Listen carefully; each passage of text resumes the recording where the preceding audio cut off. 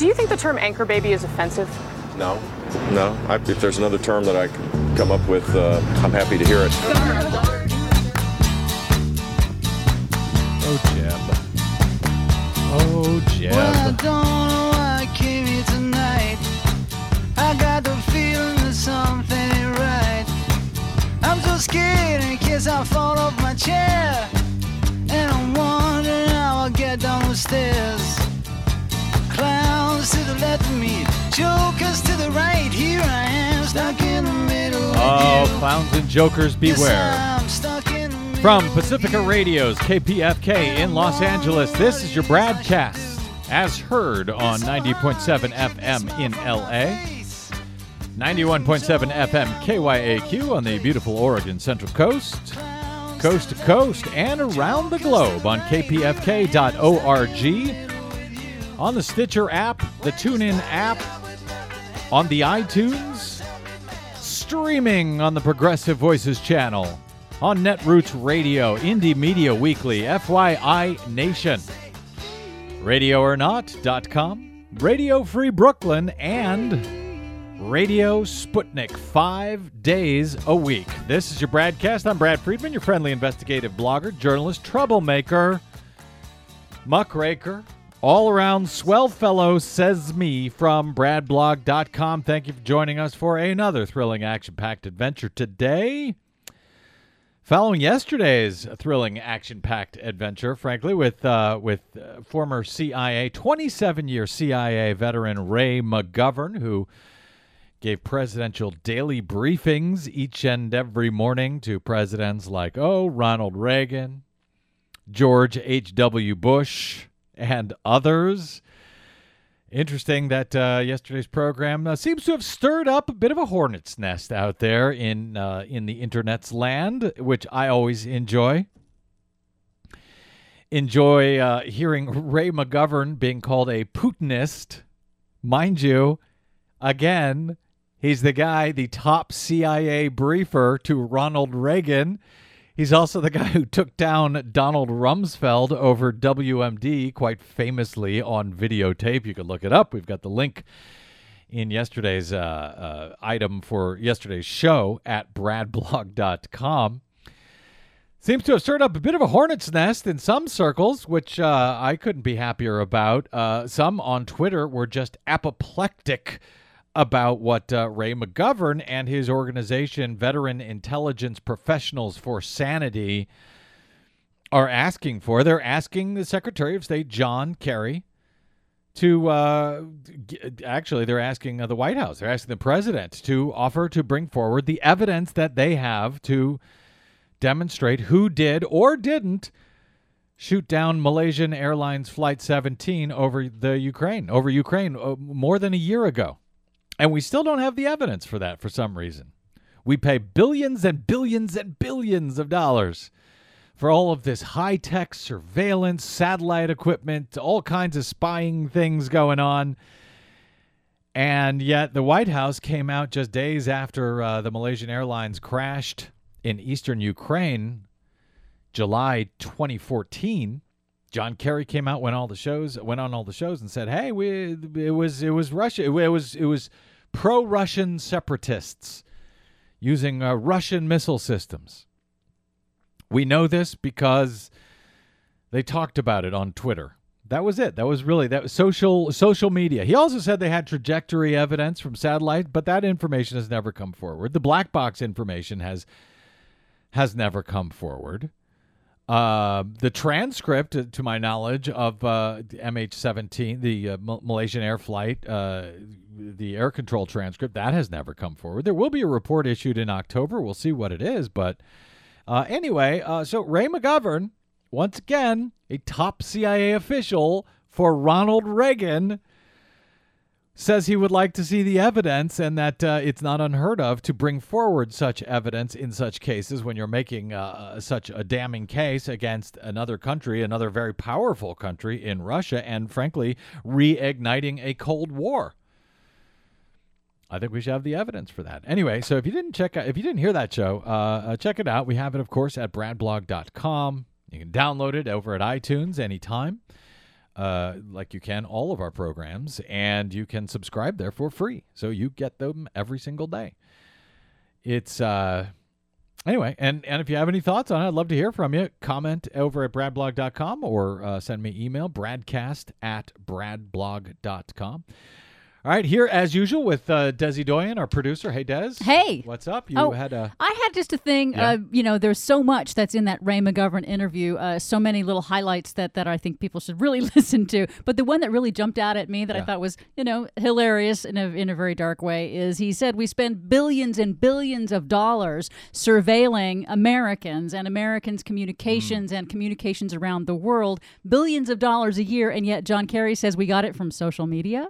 Yeah, that's it. Why not from the actual evidence that we have? And McGovern went on to point out that, when he served Ronald Reagan, that there were also occasions where they would actually bring out the evidence. There was the bombing in Germany that they were blaming on Libya in 1986. And to make the case, they actually burned a source in revealing some evidence to show how they knew that Libya was responsible for that bombing. So it can be done. It can be done. It's not unheard of. They could do that here. If the excuse is that, we can't reveal the evidence because it will give away our methods and sources, well, it has been done. And I think if you're going to start stoking a new Cold War, and frankly, if you're going to impose incredibly painful sanctions on a country like Russia, you ought to make the case to do that. You ought to make a public case as to why that needs to be done. So I don't know. I don't know what happened. I don't know that Ray McGovern knows what happened. I think he's asking what happened. He's put forward a lot of evidence in our conversation as far as, why he thinks that the U.S. is not coming clean on this, is not being fully forward about what they know and what they don't know. He made a very good case for that. So check that show out. Check that show out from yesterday. I think you'll be like I say, if you find it questionable, if you have concerns about it, you can leave comments at BradBlog or send me email, bradcast@bradblog.com. I would say this though: you will never go wrong. I'll make you this. You will never be misled by the BradCast or by bradblog.com. We check our facts. We get our facts right. If we assert something, it is not without reason. It is not without evidence. It is not without independently verifiable evidence. And one of those cases I have asserted for a long time, and I have received blowback from my listeners, from my readers at bradblog.com, people who otherwise generally agree with me on things. When I started bringing this up a year or two ago, there was a lot of people who were just absolutely furious about it, and it has to do, it's not politics. We're going to get into politics. Don't you worry. We will have plenty of politics ahead today. But before we get there, this is just about saving people's lives, about saving hundreds of thousands of lives, if not millions of lives. And this is something I started bringing up a couple of years ago when I, formerly a very heavy smoker, for years, for decades, was able to quit overnight. Just like, boom, like that. Just quit. How? E-Cigs. Vaping, as they call it. Vaporizer. I believe it probably saved my life. I know that there are more than, I want to say 500,000 a year who die in the U.S. alone from smoking-related illnesses. And so I started looking into this E-Cigs, and I started using them. I was able to immediately quit smoking. Immediately. And for those who don't know, E-Cigs contain nicotine, yes, but nicotine is not the danger of cigarette tobacco smoking. Nicotine is more like caffeine. Highly addictive, very addictive, no question about that. And if you have high blood pressure or heart problems, then you should be careful about nicotine. But that's not what kills you. That's not what kills 500,000 smokers a year in the U.S. alone. What kills them is the tar, the carbon monoxide, the chemicals, and all of the other things that are in tobacco smoke. That's also what makes it dangerous for secondhand people who are around tobacco smoke. Not the case when it comes to vaping. And I've made this case over and over again based on the science. I've read the reports. I've heard the people saying, we don't know. It's just like smoking. It's you should quit instead. Well, that's maybe, I don't know. But as far as the dangers, if you read the actual studies, nobody's finding any dangers. The studies are being misreported in places like New York Times, who actually, did an article, I don't know, about a year ago. I covered it, bradblog.com, talking about nicotine, poison by the barrel. How this juice, this nicotine juice that is used, flavored juice that is used in an e-cigarette, the people are refilling their e-cigs, and somehow their children are getting to it, and they're getting poisoned by it. Well, they're not. They're getting poisoned way more by household cleansers that look delicious to drink, by the way. If you've never seen some of these cleansers, are purple, they're yellow. If I was a child, delicious. Nobody has ever died from nicotine juice to our now. Well, actually, that's not true. New York Times, in this long article, just headlined "Poison by the Barrel," it was able to come out with one case of somebody who did die from this e-juice, this nicotine juice. How did that one person ever die? They injected themselves with it because they were trying to commit suicide. So that's it. Other than that, scientists have no evidence that anybody has ever died from vaping, and yet the anti-smoking jihadists have turned their otherwise good work from cigarettes to vaping, which is insane because vaping will save people's lives. And I'm not talking about, well, even the you've probably seen this disposable crap that looks like a cigarette. That's an e-cig. A lot of people try those, and they're just, I tried them originally. They're horrible. There are better vaping systems out there. Find a vape shop near you. If you're a smoker, do yourself a favor. Find a vape shop near you. Find a flavor you like. Find a nicotine level you like, and save your life. And don't listen to the propaganda that is being put out there by the anti-smoking jihadists, claiming that there are science showing that these things are dangerous. There is no such science. They are lying. And I've had Congressman, who was the Desi Doyen, who's the L.A. City Councilman we had on this program? Paul Koretz. Yes, right? Paul Koretz, L.A. City Councilman. A city councilman, a Democrat, a progressive. I would probably agree with this guy on most things. He came on here the day after the L.A. City Council banned these things for use from indoor use. Made people, if they want to vape, they've got to go out into the smoking lounge where they are trying to quit and hang out with the smokers. We had a guy, when I had the councilman on, we had a caller called in and said, this is like sending a crack addict out to wait in a crack house. It's just insane. So these are people who would otherwise want to save people's lives, and yet they're making it harder, more difficult for people to vape. And we've got some evidence of this, and we've got some more scientific evidence that I want to get to. Well, let me get right to this. New York Times yesterday. New York Times, the one who had said poison by the barrel.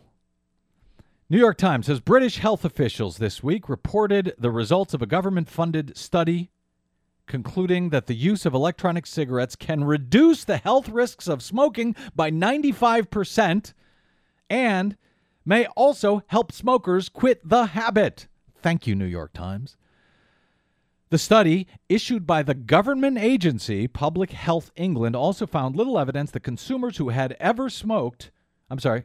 little evidence that consumers who had never smoked before were adopting e-cigarettes in large numbers. Some researchers expressed concerns previously that young people would use the devices as a gateway to regular smoking, but the researchers found there is no such evidence for that. Now, of course, had you bothered to read the studies that they were citing when they were making this claim, you would have found that that was BS from the jump. There was no such evidence that kids were moving from vaping to smoking. Why would they? It's more expensive. It tastes worse. It smells bad. Vaping does not. Vaping does not. And also, you're probably not going to get caught vaping.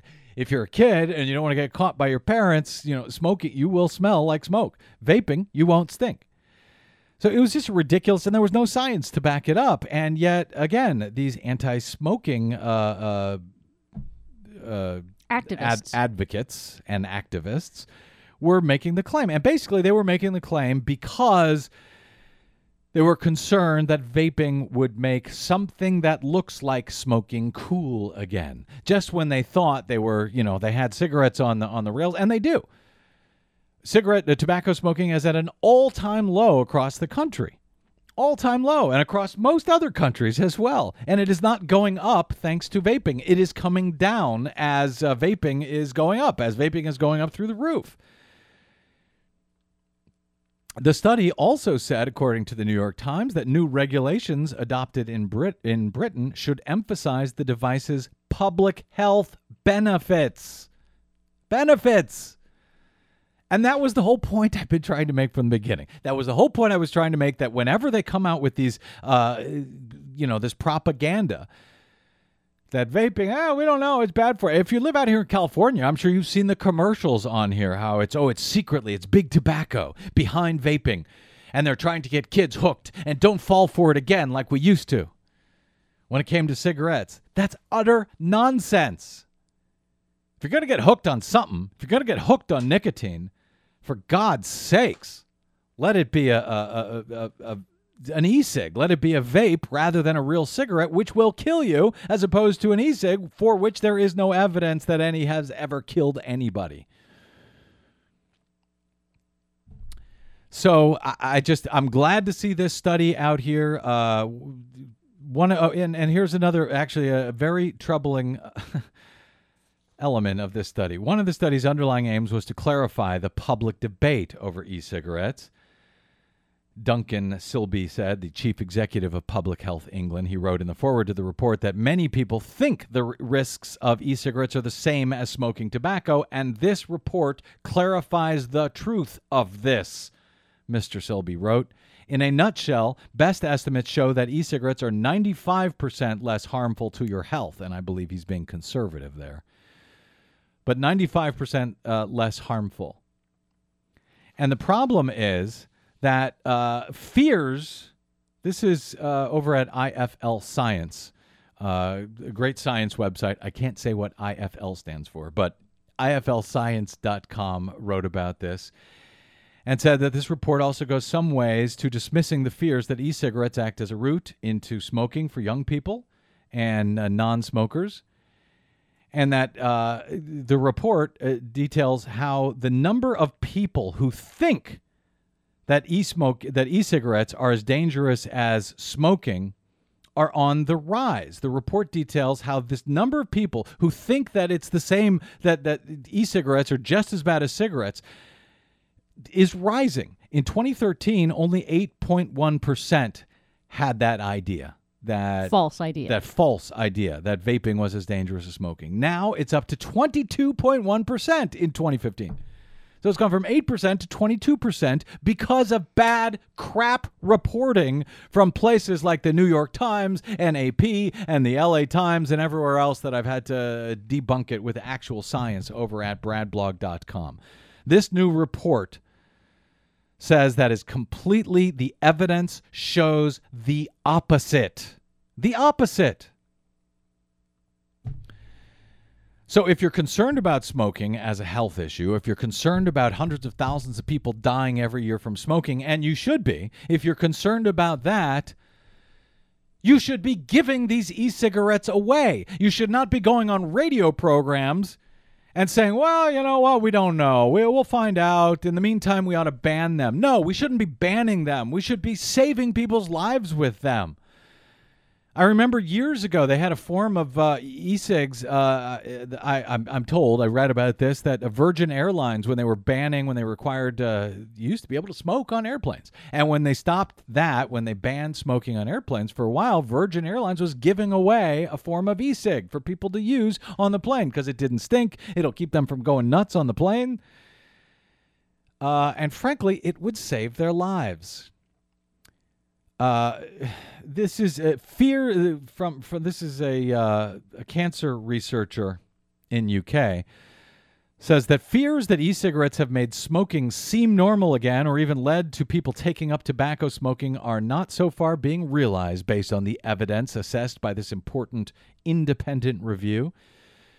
According to Professor Linda Bald from Cancer Research UK, in fact, the overall evidence points to e-cigarettes actually helping people to give up smoking tobacco. It's estimated that currently 80,000 people in England die each year as a result of smoking, but if everybody who does smoke were to switch to e-cigarettes, then this figure is predicted to drop to 4,000, from 80,000 to 4,000. The evidence, according to the report, is clear, says IFL Science. Smoking e-cigarettes is much less harmful than smoking tobacco cigarettes, and if used in conjunction with stop smoking support services, they offer a much better chance at quitting altogether. All right, there you go. There you go, Democrats and progressives who are trying to stop people from vaping. There you go, Big Pharma, who has a nicotine industry, who actually sells nicotine patches, gums, inhalers. Yes, inhalers, which are pretty much just like vaporizers. They have nicotine in them, but they're sold by Big Pharma, and Big Pharma supports politicians. So the politicians are not going to yell and scream about Big Pharma's nicotine devices. They're just going to yell and scream about the mom and pop stores around the country who are not big tobacco, who are doing really well with these devices, who are doing really well helping people quit smoking and helping people save their lives like they have for me. I'm interested in science. I'm interested in evidence. I'm looking for science and evidence to support this notion that so many Democrats and anti-smoking zealots are trying to claim. And what they are doing is not saving lives. They are killing people. By restricting vaping and e-cigs, they are killing people. Period. Stop it. Let's save some lives. Oh, and okay, we'll get back to politics right after this. I'm Brad Friedman. This is your BradCast. Stay tuned.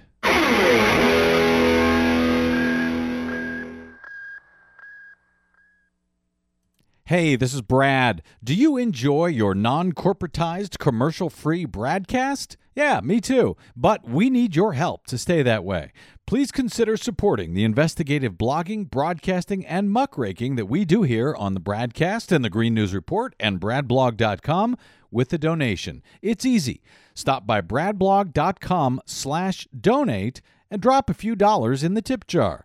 You can make a one-time contribution or an automatic monthly donation of any amount you like. It's easy. It'll take you about 60 seconds, and you'll help me and Desi stay on the air to continue our troublemaking and muckraking without the corporate influence of anyone. Got it? Thanks. Stop by bradblog.com/donate to help us out today.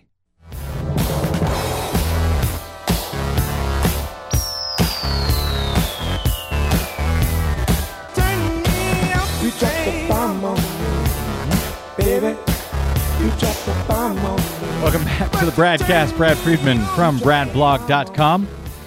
And by the way, just so you know, because Desi, you had mentioned this during the break, we receive no money. We are sponsored in no way from the e-cig industry, the vaping industry. I'm telling you what I told you because I want to save your life. I want to save your family's life. If you know somebody who's a smoker and you'd like to help them quit, that's the good way to do it. And don't buy the BS that has been put up. Maybe it will change after this study from Great Britain. Maybe finally the propaganda war against e-cigs will end. We'll see. You cannot go wrong, but because we have been telling you that forever. And whenever I talk about vaping, I get a huge amount of email and comments, and you can email and comment me bradcast@bradblog.com, or you can find me on the Twitters and the Facebooks. I am the Brad Blog there, but we will not steer you wrong. We never do. We were the first ones back on June 16, speaking of dropping a bomb, when Donald Trump got in the race and everyone thought it was hysterical. We told you, well, it may be hysterical, but it is going to change the course of the race. No, this is not just a guy who's getting in for fun and he's going to get out. That it has changed the course of the 2016 race. Here is exactly what we told you on that day, June 16. when everyone was laughing about Donald Trump, saying that it was a joke and, it would be short-lived. Here's what we warned you that very day on this broadcast. As of today, Donald Trump got into the race. And normally, when I introduce a new candidate these days, here's the theme song I'll play to do it.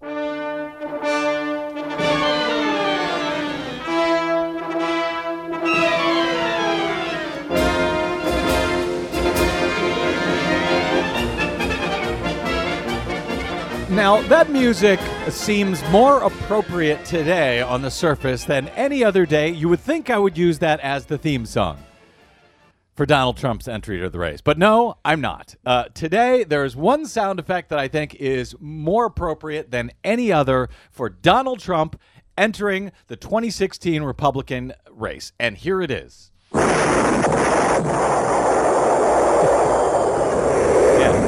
Yeah, that's it.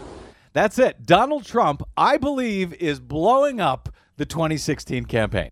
So that was me. Oh, how prophetic. Yes, that was me on June 16, just I think an hour or so after Trump had announced he was getting in. And, of course, we were right. And because he has completely blown up the 2016 race, he has blown up the Republican Party.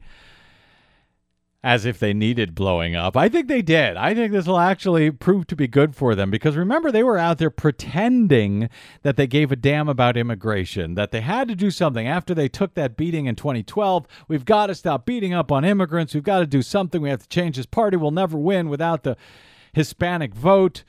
They did an autopsy. They spent months trying to figure out why it is that Americans don't like them anymore.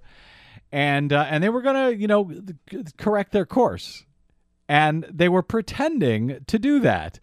And then, of course, that all fell apart because their course is they don't like people who they regard as non-Americans. They don't like Hispanics. They don't like African Americans. They don't like anybody but white people, essentially. White, European. And they're not crazy about many of those either.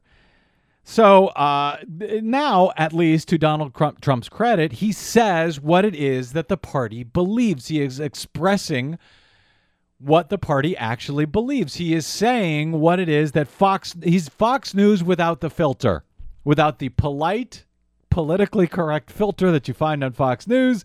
He is actually saying what it is that the party believes. And I think that's great. I think they should run on what they believe on instead of pretending they believe something else.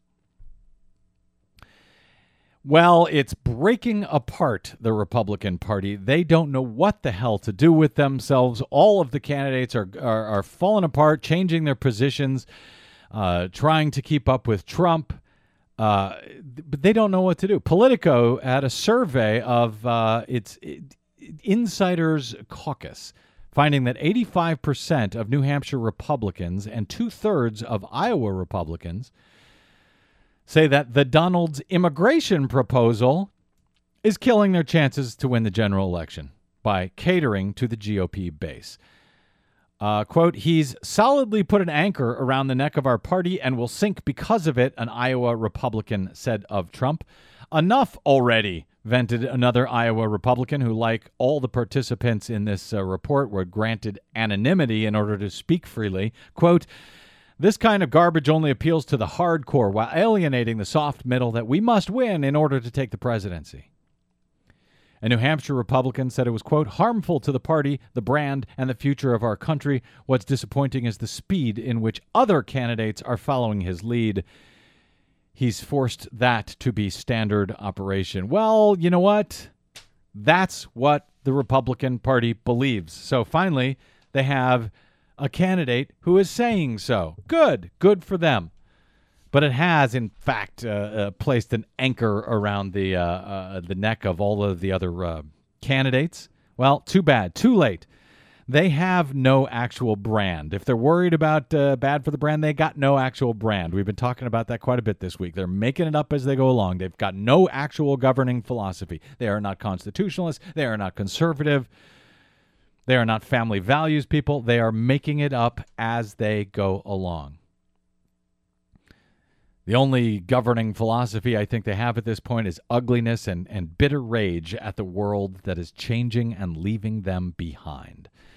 So now you've got not George, close enough, Jeb exclamation point, Bush going onto the radio shows and talking about anchor babies, about immigrants who are here who have a child, and that child automatically becomes a citizen because our Constitution, for those people who pretend to give a damn about our Constitution talks about birthright citizenship. If you're born here, you're an American, period, end of story.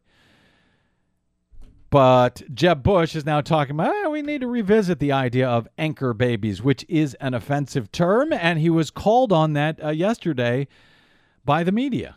Do you think the term anchor baby is offensive? No. If there's another term that I could come up with, I'm happy to hear it. Governor, you regretted using the term anchor babies yesterday on the radio? No, I didn't. Is that I don't regret it. You don't regret it? No, do you have a better term? I'm not. I'm asking you. Okay. A lot You of folks give find me it- you give me a better term and I'll use it. I'm serious. Governor. Don't yell at me behind my ear, though. Sorry about that. Governor, is that not bombastic language, anchor baby? Is that not bombastic? No, it isn't. Give me another word. The children of undocumented immigrants in the U.S. That's like a 7. That's not another word. That's a 7. A hard no Look, question. Here's the deal. What I said was it's commonly referred to that. That's what I said. I didn't use it as my own language. Yeah, he didn't use it as his own language. There are other words that are commonly referred to that I suspect he wouldn't want to use out on the campaign trail. I have a suggestion You for have what a he word? can call. Do you have I a have suggestion? What do you got? American citizens. Oh, well, there's that. Or here's another one. Children. Oh, he could use that. Yeah. The Sun Sentinel in Florida says that Bush should apologize for his anchor babies comment, and saying that basically he pulled a Trump. But, Trump can get away with it. And so guys like Jeb Bush apparently think they can. The Sun Sentinel said Jeb Bush can't think of a better term than anchor babies to describe children born in America to immigrant parents living here illegally. He used the term this week, and when later asked by reporters whether he thought this term was derogatory, Bush fired back, "I don't. Do you have a better term? You could give me a better term and I'll use it." Sun Sentinel says, how about children? Ah, there you go. Or American babies.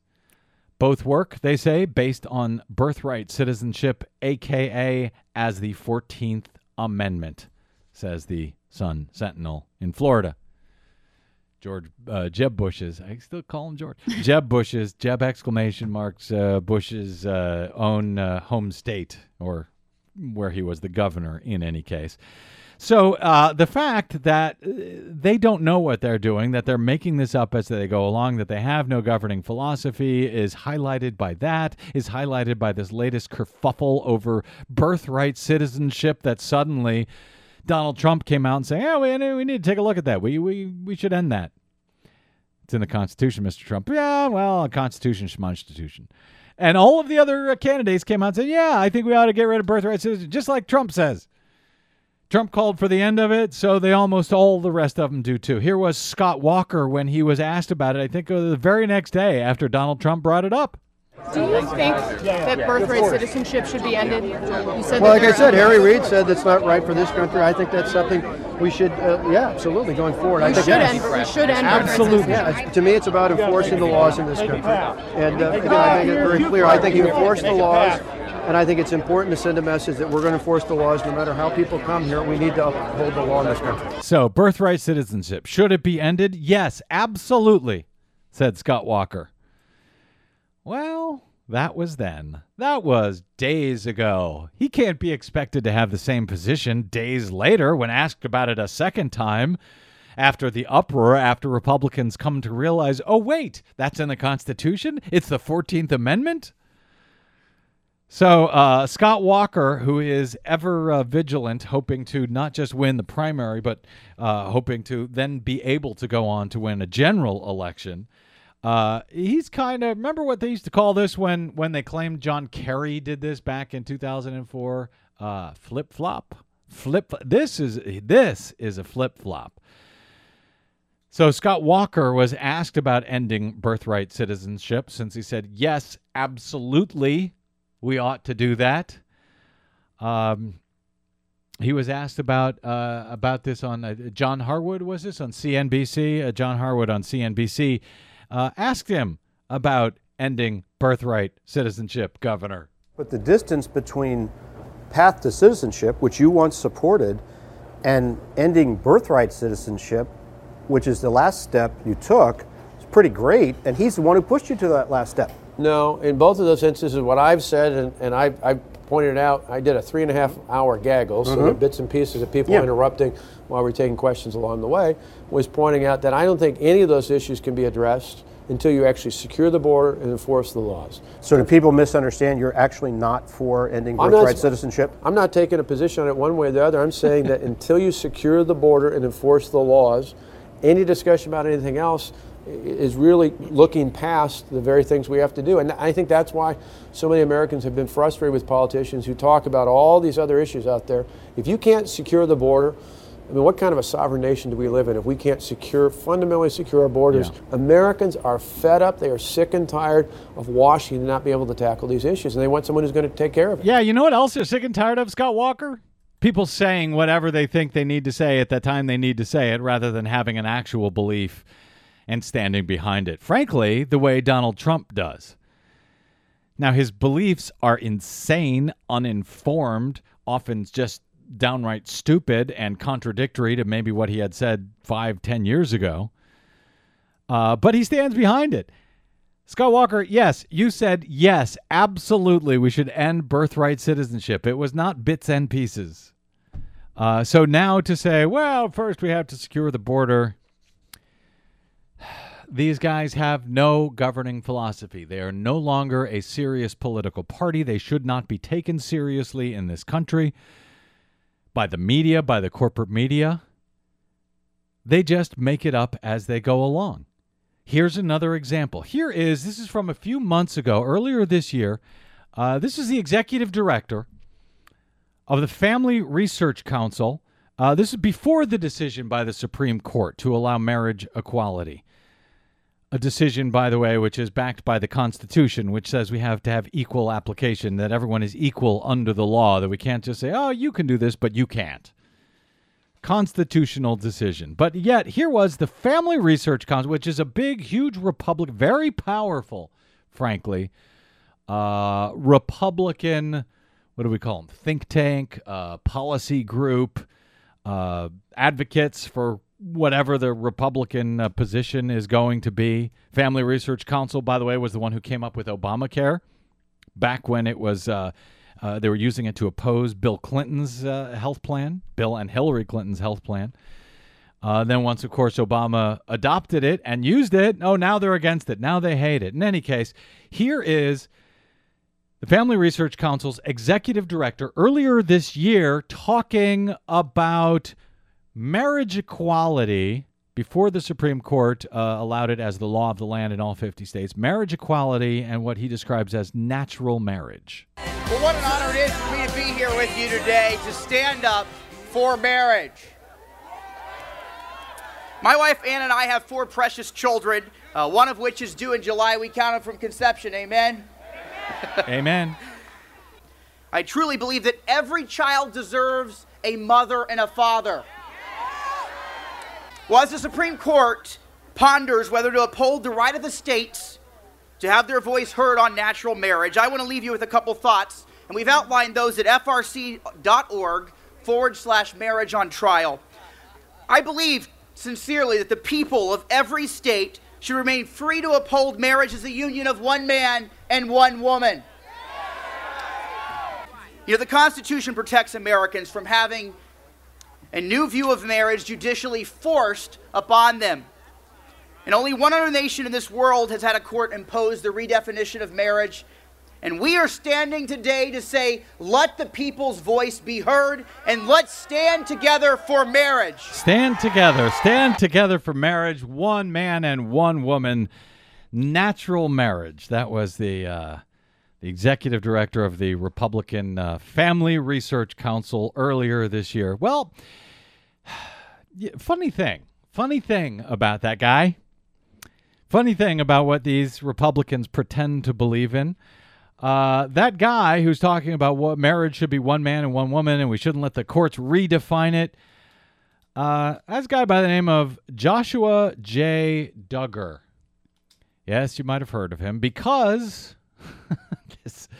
So that's Josh Duggar, yes, of 19 Kids and Counting. And now earlier, he has since stepped down from the Family Research Council because it turned out that when he was younger, a few years ago, I guess, actually molested a number of young girls. A couple of them, apparently, his own sisters. And the family, this great, staunchly Republican family, who guys like Mike Huckabee has sought their endorsement, Rick Santorum has sought their endorsement, they hid what Josh Duggar did. But that's not the end of the story for Josh Duggar. As it turns out, I'm sure you've heard already this week about the release of the the people who hacked into the... It's not even a dating website. It's the affairs. It's an infidelity website. Ashley Madison, and it's like Uber for married people who want to cheat. There you go. And they released a bunch of names of these people who were signed up with Ashley Madison looking to have affairs. Well, as Gawker reports, someone using a credit card belonging to a Joshua J. Duggar with a billing address that matches the home in Fayetteville, Arkansas, owned by his grandmother Mary, a home that was consistently shown on their now-canceled TV show and in which Anna Duggar gave birth to her first child, paid a total of $986.76 for two different monthly Ashley Madison subscriptions from February of 2013 until May 2015. So Josh Duggar was having an affair. Josh Duggar, the head of the Family Research Council. Josh Duggar, the guy who stood up and fought for natural marriage and marriage between one man and one woman so bravely earlier this year. Well, what an honor it is for me to be here with you today to stand up for marriage. My wife Ann and I have 4 precious children. Whatever. Hear about your 4 children, your precious marriage. Your marriage should be one man and one woman while you're cheating on your wife, which he has now admitted. He has now said, I have had an addiction to pornography and I had been unfaithful to my wife. I have been, quote, the biggest hypocrite ever, wrote Josh Duggar. While espousing faith and family values, I have secretly, over the last several years, been viewing pornography on the internet, and this became a secret addiction, and I became unfaithful to my wife. Now, I guess he's going to say it was the pornography that made him unfaithful to his wife. Well, he does say he became unfaithful, Yes, if that was something that just sort of, that he doesn't have any responsibility or control over. Yeah, he can't help it. He was addicted to it on the internet machines. Now, listen, just to be clear, I don't give a damn about pornography on the internet. I don't care. As a matter of fact, I don't even care if you cheat on your wife. That's up to you. That's between you and your wife. So, I'm not interested in going through this Ashley Madison list and exposing all of these people who are listed on there. I think it's unseemly. I don't think this list should have been released by these hackers, but it was. And why it's interesting to me is because you've got people like Josh Duggar, who are out there fighting to keep Americans from having rights, who's looking to take rights away from Americans under the guise of traditional constitutionalism, family values, violating every single one of them from top to bottom. I point out Josh Duggar because he's a hypocrite, not because he's a cheater. I don't care about his cheating. I don't care about him watching pornography. He's a hypocrite, and he's keeping other people in this country from having their constitutional rights while reserving whatever the hell he wants for himself. He's a hypocrite who's in charge, or who was in charge, of the Family Research Council, an incredibly well-funded organization that fights not just to prevent, same-sex marriage from going forward, marriage equality, but a number of other issues that are important for actual families, actual Americans who don't look like the Josh Duggar family. he's got a position in which he makes life much harder for other people on purpose and gets paid very well to do so. The only thing that Josh Duggar in the Family Research Council, the only thing that actually Republicans, their governing philosophy, if they have one at this point, is taking rights away from people. Taking the right to marry who you love away from people who are married. Taking the right to have health care away from people who need health care, taking away the right to vote from African Americans, taking away the right of citizens from Hispanics, and whoever else they can take them away from. Their governing philosophy is taking away rights from Americans. And if they just embrace that, then at least they could say, hey, you're consistent. At least you're not making it up as you go along.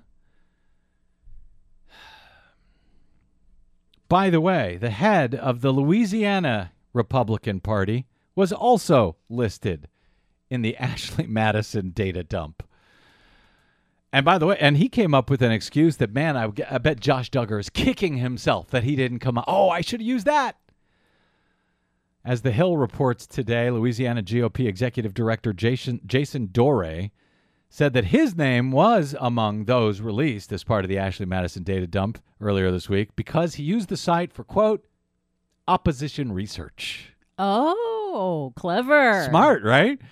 Hackers released the trove of data, yada, yada, at least 10,000 email addresses. Doré told NOLA.com, New Orleans news outlet, that an account had been created using his name and former personal credit card information as part of work done by his law firm, Doré Jensen. So his law firm was claiming to do Oppo research. So they had to go on Ashley Madison and find out, I guess, who was cheating on whom.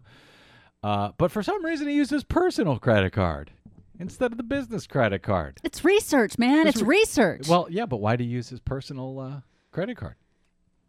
Because it's research, man. It's research. Yeah, I guess. Yeah, good luck with that. As the state's leading opposition research firm, he said, our law office routinely searches public records, online databases, and websites of all types to provide clients with comprehensive reports.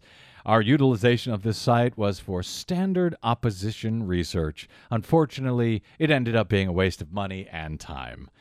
He says the head of the Republican GOP down in Louisiana, a state which has been among the last to finally give up the ghost on stopping the right to marry down there. Anyway, that was his excuse. Pretty good excuse. Don't know if it's real or not. I'm sure Josh Duggar is kicking himself for not coming up with that himself.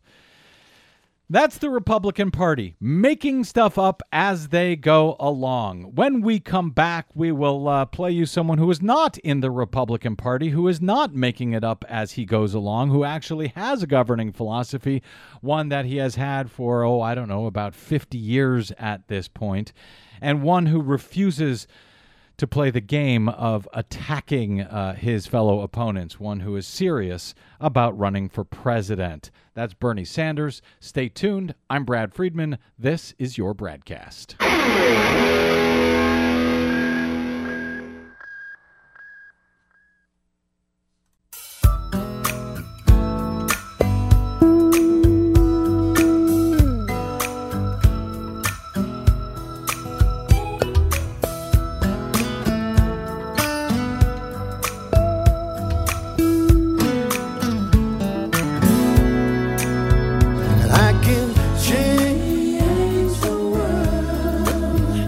Welcome back to the BradCast. Brad Friedman from BradBlog.com. Okay, in our last few minutes here, since I've been ranting and railing about idiot politics, maybe I should try to give you some not idiot politics. Let's bring in a grown-up. And I wish that, frankly, all of the candidates running for president this year were more like this. And this is not an endorsement of Bernie Sanders as a candidate. This is, or at least not for his, running for the nomination of the Democratic Party. This is an endorsement of him as a candidate, as a grown-up, that I wish all of the other ones sounded more like. Bernie was asked about, attacking Hillary. The media is trying to get him to attack Hillary Clinton because that's how our corporate media works, or that's how they think that elections must be. You must attack your opponent rather than, give your ideas and sell your ideas to the American people and let the American people decide what they want in a government.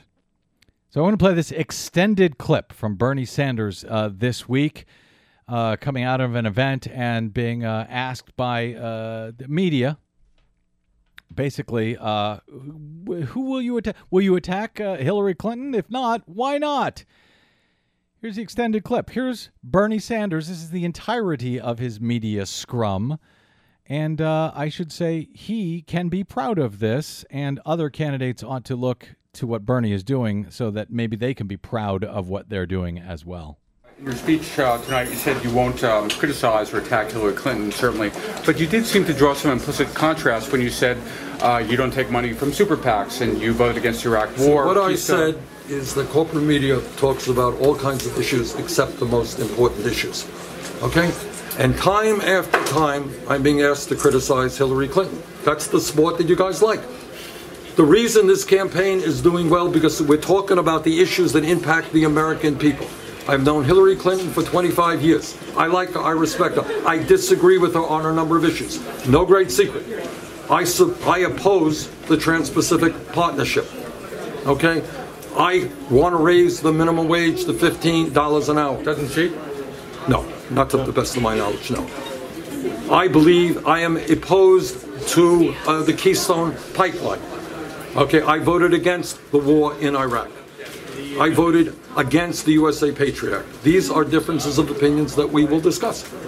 But the issue that I want to be talking about is the collapse of the American middle class. You guys going to write about that? Yeah. Is that an important issue? Please do. The need to create millions of decent paying jobs. The obscenity of the kind of level of income and wealth inequality that we have today.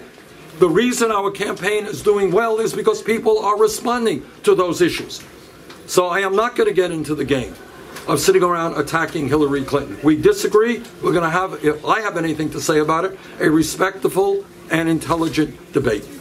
Other questions? Why do you think working class people in America vote against their economic self-interest? That's a good question. And if I knew the complete answer to that, I'd be a lot smarter than I am. But this is what I will tell you. I think the Republicans have done a brilliant job over the years. They're very smart guys in dividing people on a million different issues. They divide people on gay marriage. They divide people on abortion. They divide people on immigration. And what my job is, and it's not just in blue states, believe me, we're going to go to red states, we're going to go to conservative states, is to bring working people together around an agenda that works for their kids and works for their parents. Raising the minimum wage to $15 an hour. Having a trade policy that creates jobs in America, not in China. Making sure that all of our kids can get a college education regardless of their income. Fighting for pay equity for women workers. We have an agenda that I believe can bring people together. And when we do that, we're going to win this election very easily, I think. How do you reconcile being the anti-establishment candidate with being a career politician? Okay,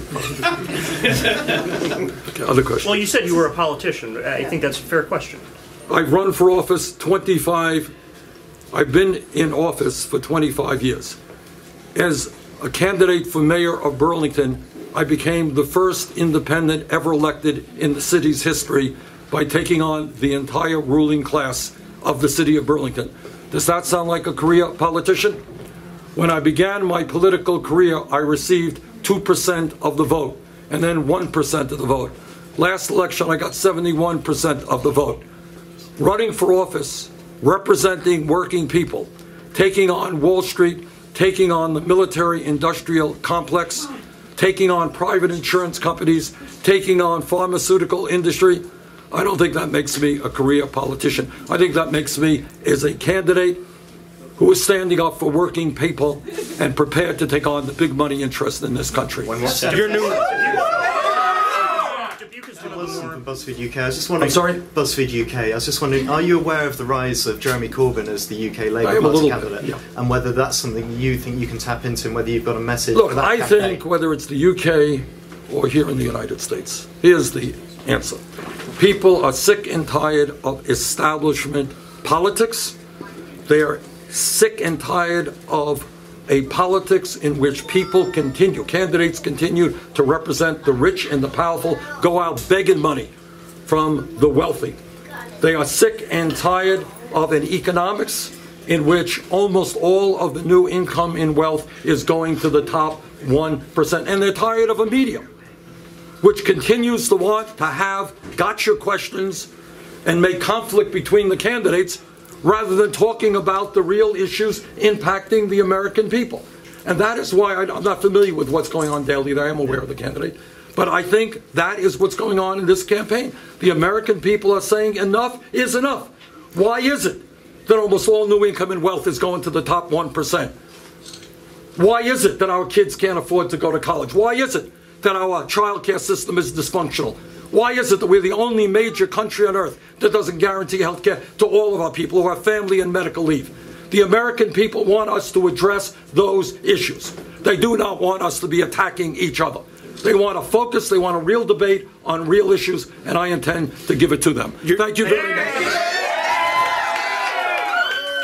That is U.S. Senator Bernie Sanders, U.S. Senator from Vermont, candidate for President of the United States on the Democratic side, offering actual substance and an actual response to the horrible corporate media that we have in this country. Thank you, Bernie, and to my listeners, you're welcome. Wish we heard more of that in the corporate media. My thanks today to our producer, Desi Doyen, to our booking goddess, Cynthia Cohn, and my thanks to our affiliates and especially to you, our listeners, and those of you who donate at bradblog.com/donate to help us stay on the air commercial-free, to help us tell the stories that you just don't hear anywhere else. You just don't hear 5.5 minutes of Bernie Sanders in most places in the media. I know you don't hear Ray McGovern talking about the things we discussed yesterday on this program, or AT&T whistleblower Mark Klein, who we had on earlier in the week. Investigative journalists like Steve Horn and others talking about who is profiting off of the judges who are profiting off of the Keystone XL pipeline. So to those who went to bradblog.com/donate to help us out, my great thanks to you. All the great listeners we have out there. If you missed any portion of today's program or any other, you can download it at bradblog.com or over at iTunes. You can drop me email at bradcast@bradblog.com. And over on the Twitters and the Facebooks, I am the Brad Blog. Until we meet again, I'm Brad Friedman. Good luck, world.